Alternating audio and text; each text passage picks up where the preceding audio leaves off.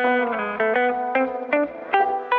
if you're invested in the Las Vegas mayoral race, and really we should all be, you're going to want to check out the Nevada Independent Mayoral Forum on Wednesday, May 15th at the Fontainebleau. The Indy CEO, John Ralston, will be moderating a live panel with the three frontrunners. You know, it could get spicy, so don't miss it. Tickets are available at thenevadaindependent.com/events. And as a bonus for CityCast Las Vegas members, we've got 2 pairs of tickets we're giving away tonight. So make sure to join at membership.citycast.fm if you haven't already.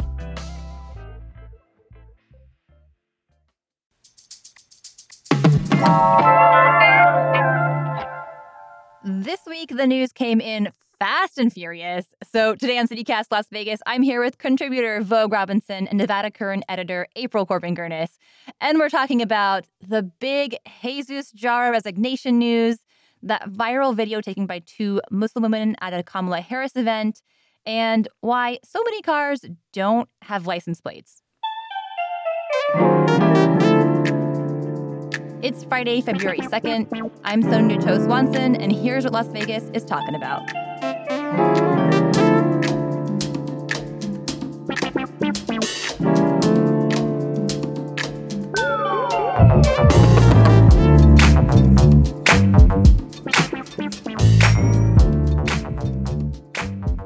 Vogue, April, welcome to CityCast Las Vegas. Oh, yeah. Thanks for having me. Spicy. Are you ready for this? This is like... Is this the most exhausting week of news ever? You know, No, that will be next week. Oh, okay. somebody say election year? What? Hot mess yeah. all year long. Oh my God, I'm not ready for it all. But here we go anyways, because the biggest news that broke this week was from CCSD Superintendent Jesus Jara. And April, you've been there on the front lines reporting. What is going on? Yeah, so Wednesday of this week, CCSD announced that Jesus Jara is trying to leave. So he submitted a letter of resignation that's contingent upon the Board of Trustees allowing a change to his contract that allows him to leave earlier than the current contract. Essentially, what you need to know is that he's asking to leave the district on February 21st would be his last day, and he would get a lump sum payout of about a year's worth of salary, which is north of $400,000 once you consider salary and benefits. So that's obviously a big sum and a big change, and the trustees will be voting on it and talking about it on Wednesday of next week. Okay. So I think what I've heard is that the teachers union, CCEA, threw a new wrench into the works, and they claimed that Jara's resignation actually comes on the heels of that court order. Remember when he was ordered to release his social media records after that whole burner account debacle? And they're kind of claiming that, like, rather than release social media records and then get fired, he's trying to get a payout before and resign on his own terms. I mean, is there any truth to this? If you ask CCA, they had a press conference on Thursday morning calling it highly suspicious, the timing. So the trustees meeting to vote on whether or not they're going to allow Jesus Jara to leave is on Wednesday. The deadline that CCSD has agreed to release the public records that CCA is requesting related to that social media account is Monday. So that's 2 days difference, right? So that's of course assuming that CCSD complies and gives the records, or that they give all of the records. So I asked at the press conference whether or not CCA expects to get those records and release them between Monday and Wednesday's meeting.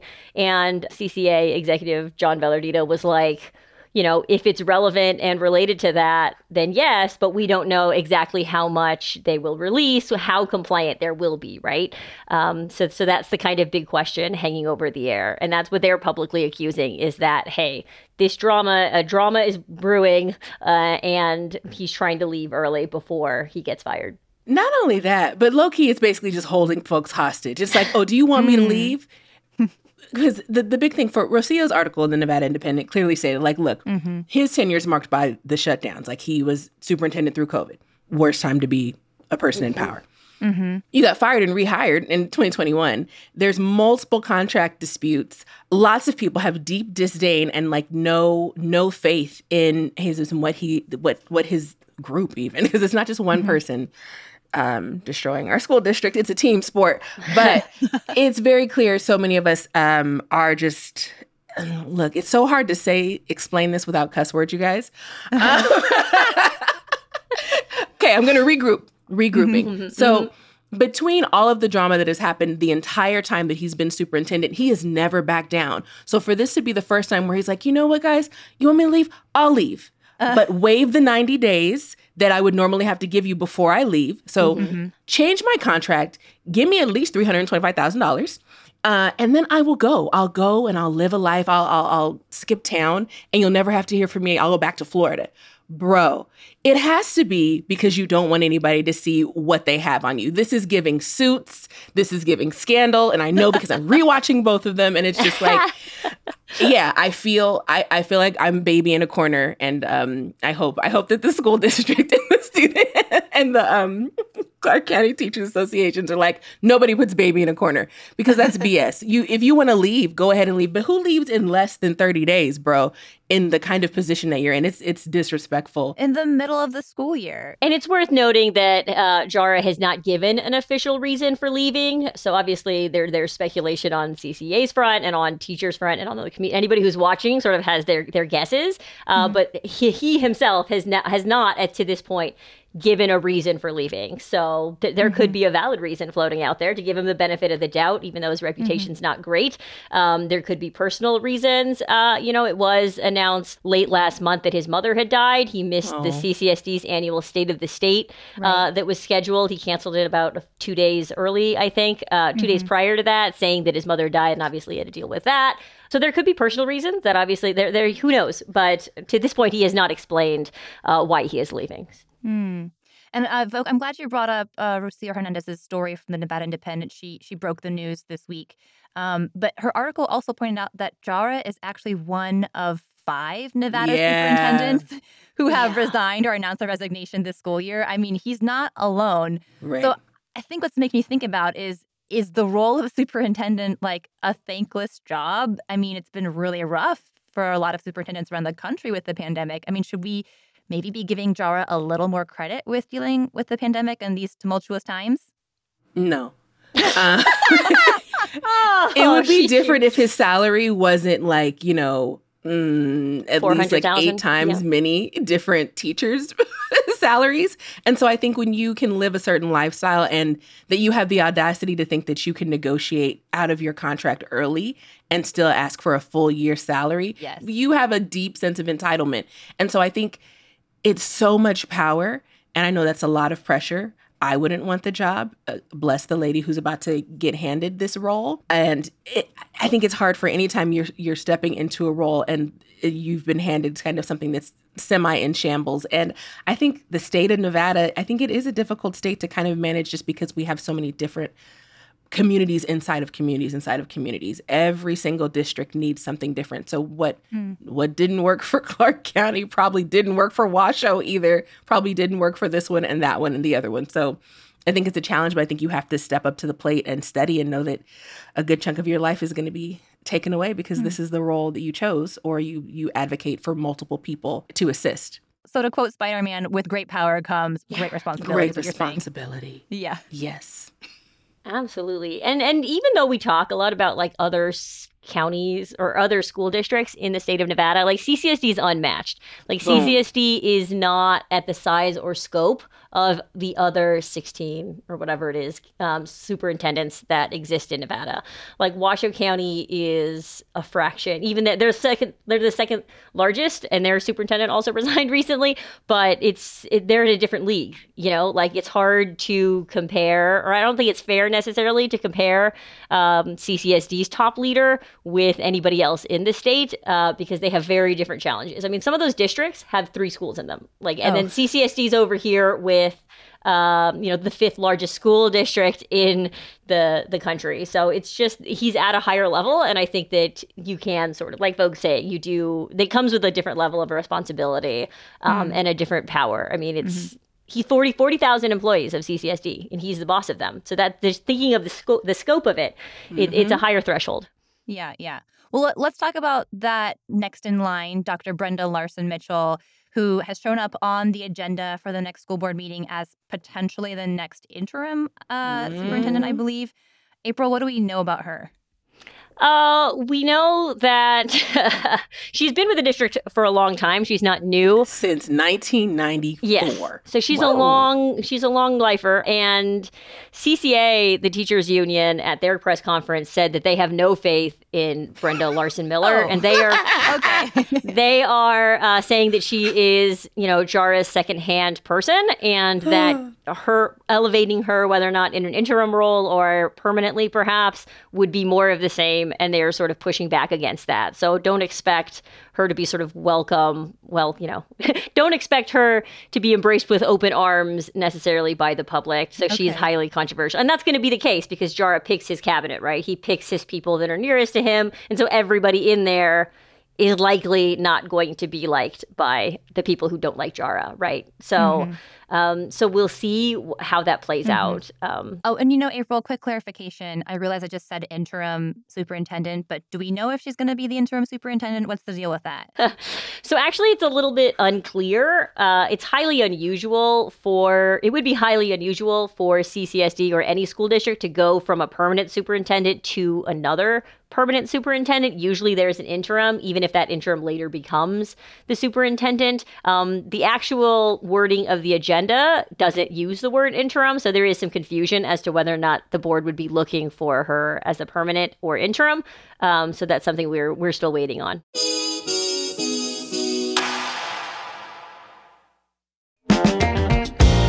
Hey, it's David Figler, and one of my favorite food festivals is coming back to town. It's Vegas Unstripped over at the Palms Hotel on Saturday, May 18th. Over 24 chefs from some of Las Vegas's most talked about restaurants creating original, unique menu items they've never made before. Chef creativity at its best. We're talking chefs from Partage, Esther's Kitchen, Milpa, EDO, and more, including this year's James Beard Award finalist Steve Kessler from Aroma. Tickets are $150 and are all-inclusive of food and drink, so you don't have to pay for anything once you're inside. No hidden upcharges. I went last year, and it was so crowded in the best possible way. We got one remarkable dish after another, and while it was a little indulgent, here's the best part. The net proceeds go to local charities. So head on over to vegasunstrip.com to get your tickets now. We'll see you there.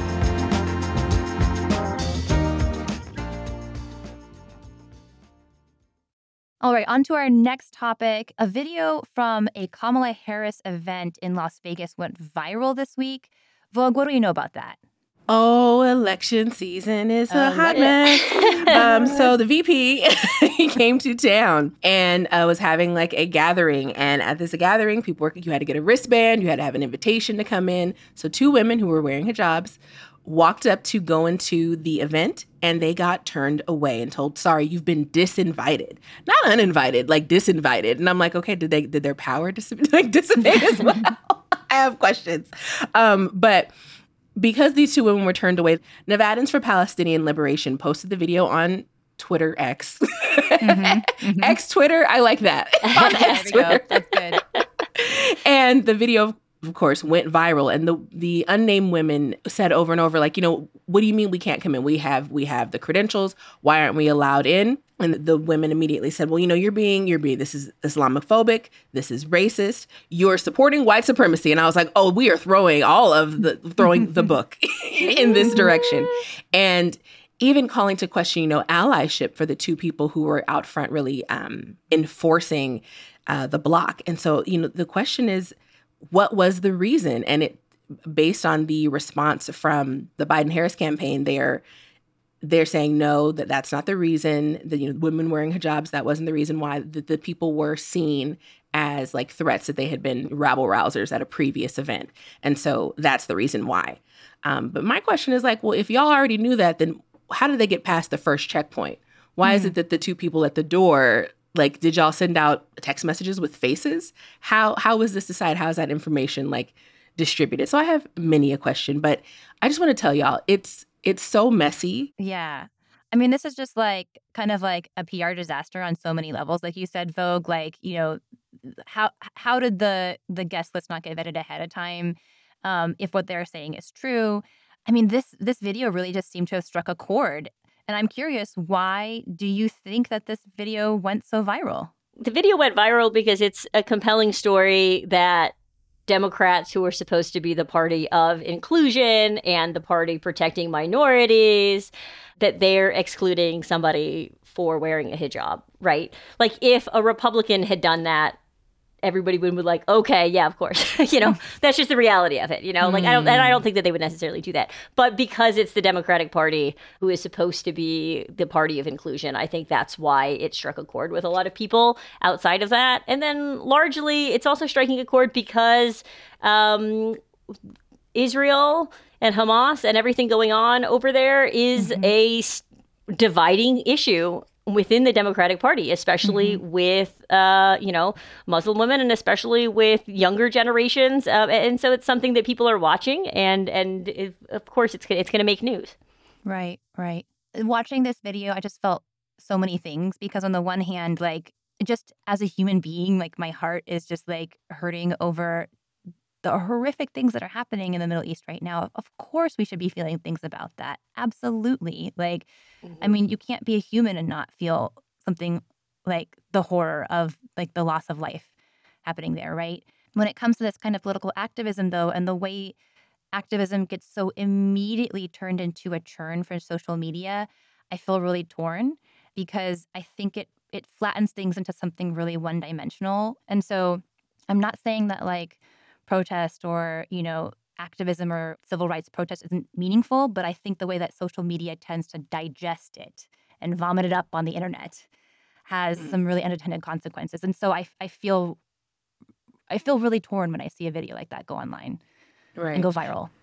I think the biggest thing was that the women weren't as aggressive as they really could have been. That they really could have ran up in there and been like, whatever, like nobody, they could have been a lot more just buck in that process. And instead, they literally just had a conversation with the people. Of course, like, yes, Secret Service probably would have done some things. I don't know if I call it a conversation, but I mean, it's going to be heated and like there are multiple questions. But I feel like for me, if they wanted to sit there and protest outside the entire day, they definitely could have. And it seems like they did not. They took the video and whatever they did next. And I think that's the thing is like, I need more context for all the rest of the things that happened before and after. But regardless, what it feels like is like you've denied somebody access to this conversation, this political conversation where you're vying for the votes of people who live in Las Vegas. If these people live in Las Vegas and you don't want to allow them into the room, then you're saying, well, I'm not worried about your vote. It's saying, I'm not worried about including you in this process. It's saying this process isn't for everyone.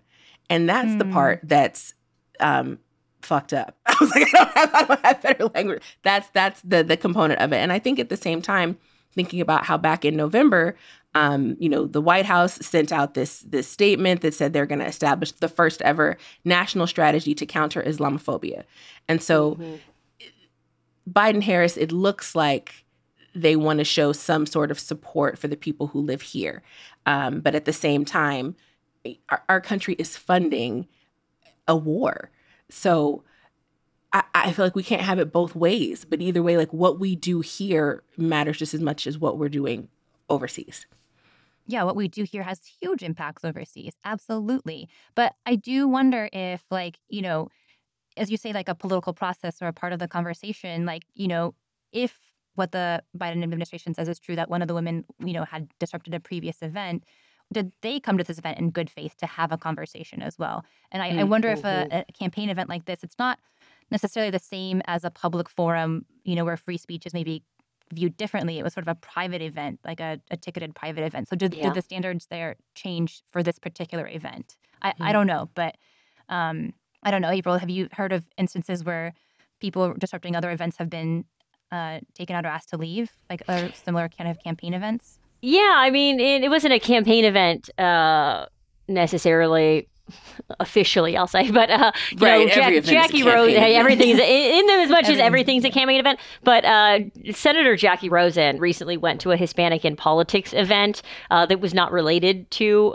anything in the Middle East, but she went there, and her event was disrupted at the end by two pro-Palestinian protesters, one of which it's suggested in the Review Journal's article is one of the people who was denied the event at the Kamala Harris event. So it has been happening.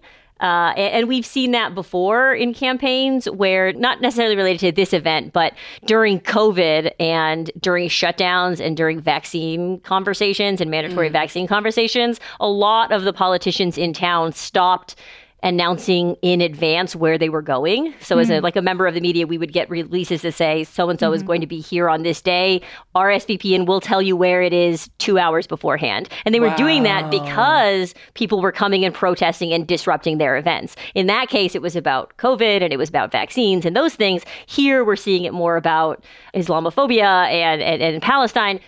So just speaking of the context, like, it's not unusual for politicians to distance themselves from that. And really, at the end of the day, it comes down to whether or not you agree with the protesters, how upset you get about it, right? So like in the case, we didn't see a lot of pushback from that happening to, the COVID people. But again, that was happening across parties. That was primarily Republicans going after Democrats who were sort of supporting that. In this case, it's sort of Democrat on Democrat. So it's a little bit different. But it is, not unusual, I'll say, for things like this to happen and for campaigns to try and get ahead of it. Because as much as we're talking about it right now, this conversation and that headline about this will probably blow over quicker, perhaps, than if an actual disruption had happened. So they have to weigh that or whatever. So that's just the unfortunate reality we live in today.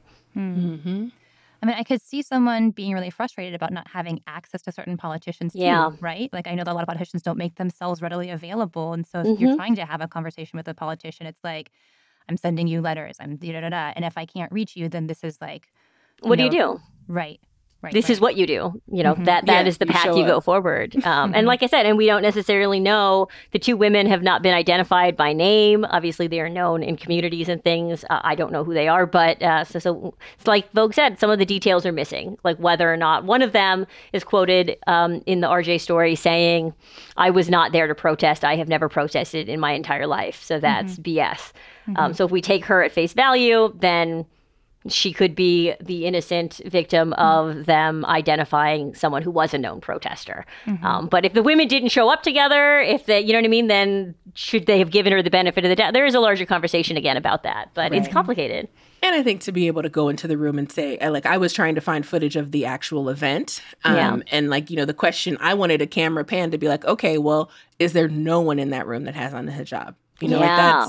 That's kind of a part of the question, because then the accusations, are lessened.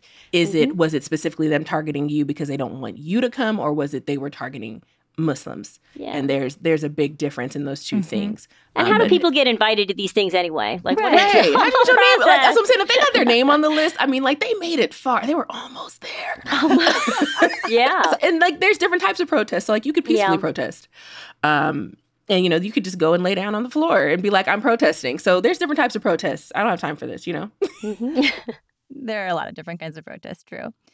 Well, let's talk about this in the kind of context of a bigger movement kind of upswelling in the U.S., which is the hashtag Abandon Biden movement. Last month, Muslim leaders from across the country gathered a coalition of swing state Muslim voters in Michigan, which has a very large Muslim population.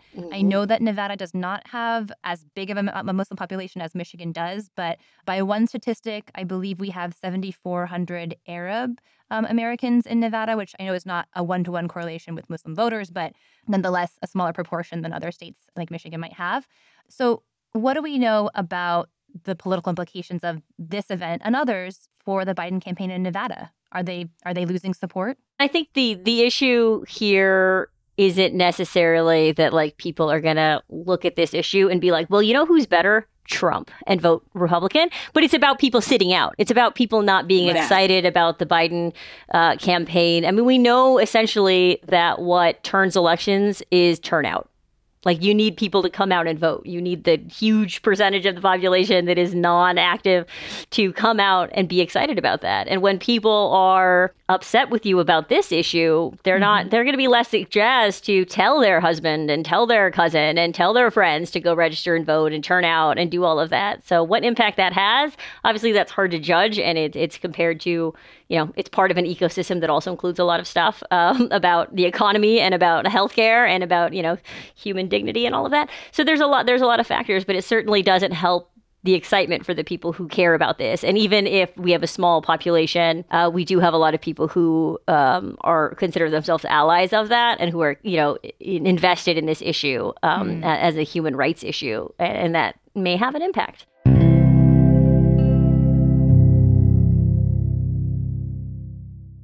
Well, let's move on to our third topic, which is, why do so many freaking cars in Las Vegas not have license plates? Have y'all seen this? When you drive around? I have not noticed that at all. Now I'm going to start looking. I feel like I see it all the time. So why is it happening? Like, what? Has everybody decided F it? Let me tell you. Channel 13 had this very same question, and they went out on the streets. They sat down at an intersection near the Strip. For 30 minutes, they counted more than a dozen cars without plates. And I was kind of surprised, but also not surprised to hear this. And they talked to some folks from the DMV who said that, honestly, the issue really started to uptick during the pandemic when some of the rules around, like, registration, et cetera, kind of relaxed. Obviously, we didn't want people crowded in long lines at the DMV, which is everything that happens at the DMV. But folks since then haven't been as good at picking things back up and getting on their car registration, license plates, whatever.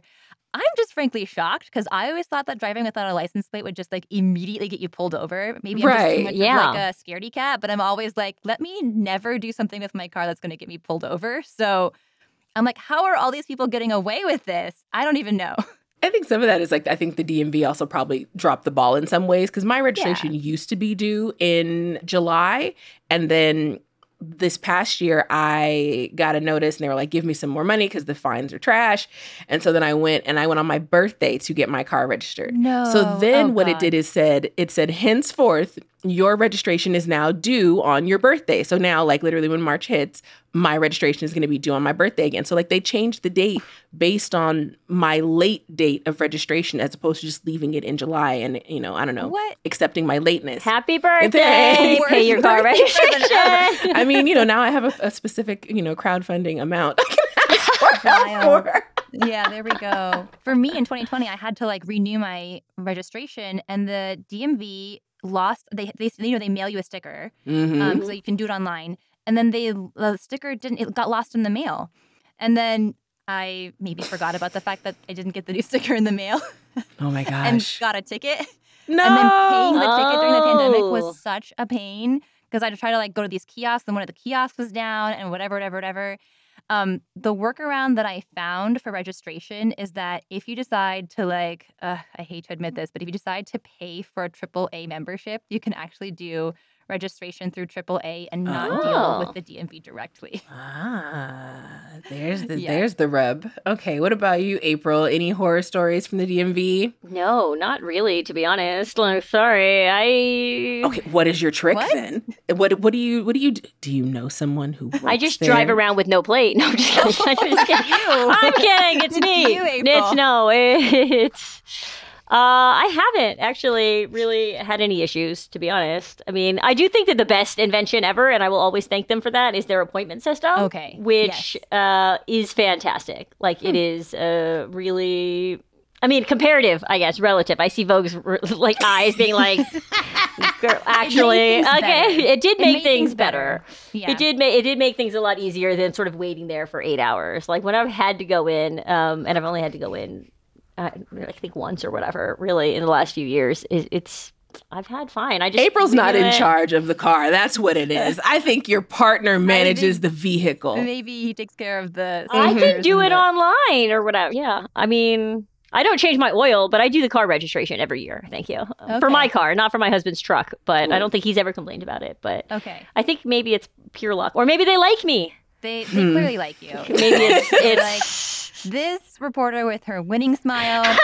Sparkle Her line. cool Come on up, glasses. ladies. You know, I don't know love what her. it is. It's, you know what? I think that I'm just a lucky person because I also, this is not related at all, but I just feel lucky because I also never get called for jury duty. So DMV and jury duty are, I have no Okay. idea why. I have no idea April why. has a golden ticket. That's You great. won the administrative lottery somehow. I like this. Now life that for I just you. said that publicly, I will have nightmares at both of those, but currently I'll knock on I've wood not for had an April. issue. As long as it doesn't happen for real life. But yes, I think the kiosks have been like my saving grace. I think I love the kiosk. True. There's like an insurance company that has kiosks, and that has been phenomenal. And so if you can use the kiosks, use the appointment system, use prayer. Good luck. I've also heard the tip that like mid-month, mid-week, midday is the best. Like always remember mid. Okay. Good to I remember know. a DMV person telling me that one time where it was like people tend to pay for things and do things at the beginning of the month or the end of the month. So like the middle of the month, the middle of the week is better than, so maybe that's a tip. I love it. Okay, so the tips are go middle of the month, middle of the week, middle of the day, go for the mid, use the kiosks, and use their online registration system. And if you want to throw down some extra money, maybe look into AAA as an option. I love it. All right, Vegas, you've been armed with these tips. Go get your license plates, please. For real. Oh, God. Don't be out here riding dirty. They will pull you over. Don't play. Vogue, April, thank you so much for this wonderful conversation. As per usual, have a great weekend, y'all. You too. Thank you, Sonia.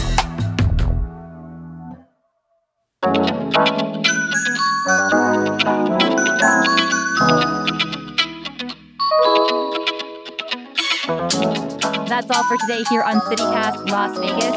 Our producers this week are me, Sonia Cho Swanson, Layla Mohammed, Lizzie Goldsmith, and Natalie Rivera. Our newsletter editor is Scott Dickenteats, and our hosts are David Figler and Sarah Lohman. Music is by OG Moose, Epidemic Sound, and All the Kimonos. We record this show on the traditional homelands of the Nuvi, the Southern Paiute people. If you enjoyed this show, come on, I know you enjoyed it. Go out there, tell a friend, rate the show, leave us a review, give us some stars, please, and subscribe to our morning newsletter. We'll be back Monday morning with more news from around the city. Take care.